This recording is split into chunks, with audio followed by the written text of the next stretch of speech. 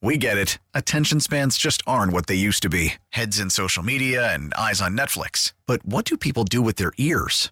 Well, for one, they're listening to audio. Americans spend 4.4 hours with audio every day. Oh, and you want the proof? Well, you just sat through this ad that's now approaching 30 seconds. What could you say to a potential customer in 30 seconds? Let Odyssey put together a media plan tailor-made for your unique marketing needs. Advertise with Odyssey. Visit ads.odyssey.com. Local people, local stories. From KYW Newsradio, this is the All Local. From the KYW Newsradio studios, I'm David Metton. Here's what's happening.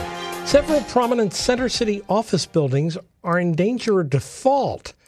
KYW's John McDevitt tells us about an effort to help landlords find solutions and restructuring opportunities. Millions of dollars in past due loans have several Center City office building owners facing default on loans and in danger of losing the properties. The buildings include Center Square, the Wanamaker Building, M1 South Broad. Earlier this year, law firm Ballard Spahr created a distressed assets team as a proactive approach to help keep landlords of office buildings from going under. It's reasonable to expect over the next couple of years that occupancy will continue to be challenged for office buildings across the country. Dominic DeSimone is the co-chair of the National Finance Department at Ballard Spahr. He says lawyers examine clients' financial situations and look for options. That could be a simple modification of their financing documents, considering a redevelopment plan, converting it from some other use other than office, or at least part of the building to some other use, such as multifamily rental, hotel. The economic woes facing office building owners is a national trend. DeSimone says it stems from a combination of things, including the absence of employees who still work remotely from home and renters scaling back on space. There's also a wave of loan maturities on the loans that have financed the buildings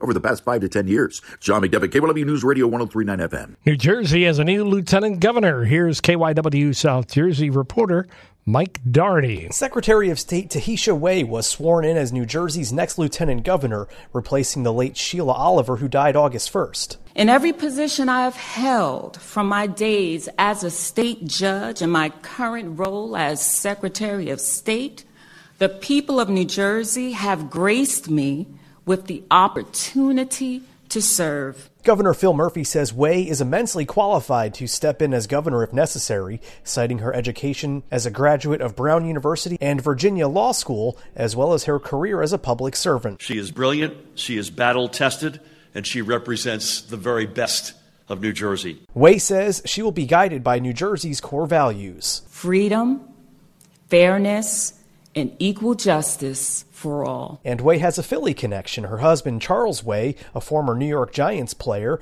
is a graduate of Northeast High School. At the South Jersey Bureau, Mike Doherty, KYW News Radio 103.9 FM. An early look at state test scores reveals a little improvement in Philadelphia school students, but most still don't make the grade. We get the update from KYW Education reporter Mike DiNardo. A preliminary look at standardized test scores shows Philly students are doing incrementally better in math, science, and English. Deputy Superintendent Jermaine Dawson told the school board Thursday that the latest scores on the Pennsylvania System of School Assessment, or PSSA, indicate a slight improvement overall. Students may not have reached directly yet proficiency, but they are moving in the right direction. On the English PSSA, only a little more than a third of students in grades 3 to 8 scored in the top 2 performance tiers of proficient or advanced.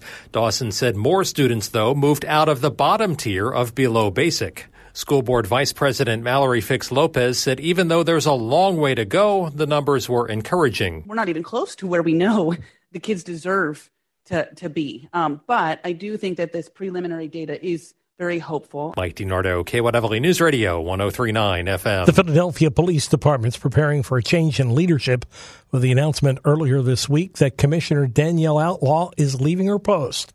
KYW Community Impact reporter Raquel Williams spoke to one of the city's former top cops about his thoughts about what the department needs in a new leader. Commissioner Outlaw's 3.5-year tenure was met with unforeseen challenges and trying times right from the start as the city battled COVID and civil unrest. As she steps down, former Philadelphia Police Commissioner Charles Ramsey, who served from 2008 to 2016, looks ahead to what the city needs in its new leader. He says they should have insight and vision and be willing to run the long race and must have a solid working relationship with the district attorney. You've got to be a team and you've got to work together. You may not agree with everything, but you've got to find a way to work together. But the main focus for police commissioners is making sure your department is doing what they need to be doing. Many people in the community say they'd like to see a police commissioner who is more hands-on in the community, and Ramsey says there's more than one way to do that. When you're talking to real young people, they're not going to be sitting in some church basement at 7 o'clock at night waiting on a community meeting. You better get them through social media. Ultimately, to further crack down on violence, Ramsey says the new commissioner has to establish trust within the community. Raquel Williams, KYW News Radio, 103.9 FM. That's the All Local. I'm David Madden. Listen live anytime on the Odyssey app and on your smart speaker. Just say play KYW News Radio. We get it. Attention spans just aren't what they used to be. Heads in social media and eyes on Netflix. But what do people do with their ears?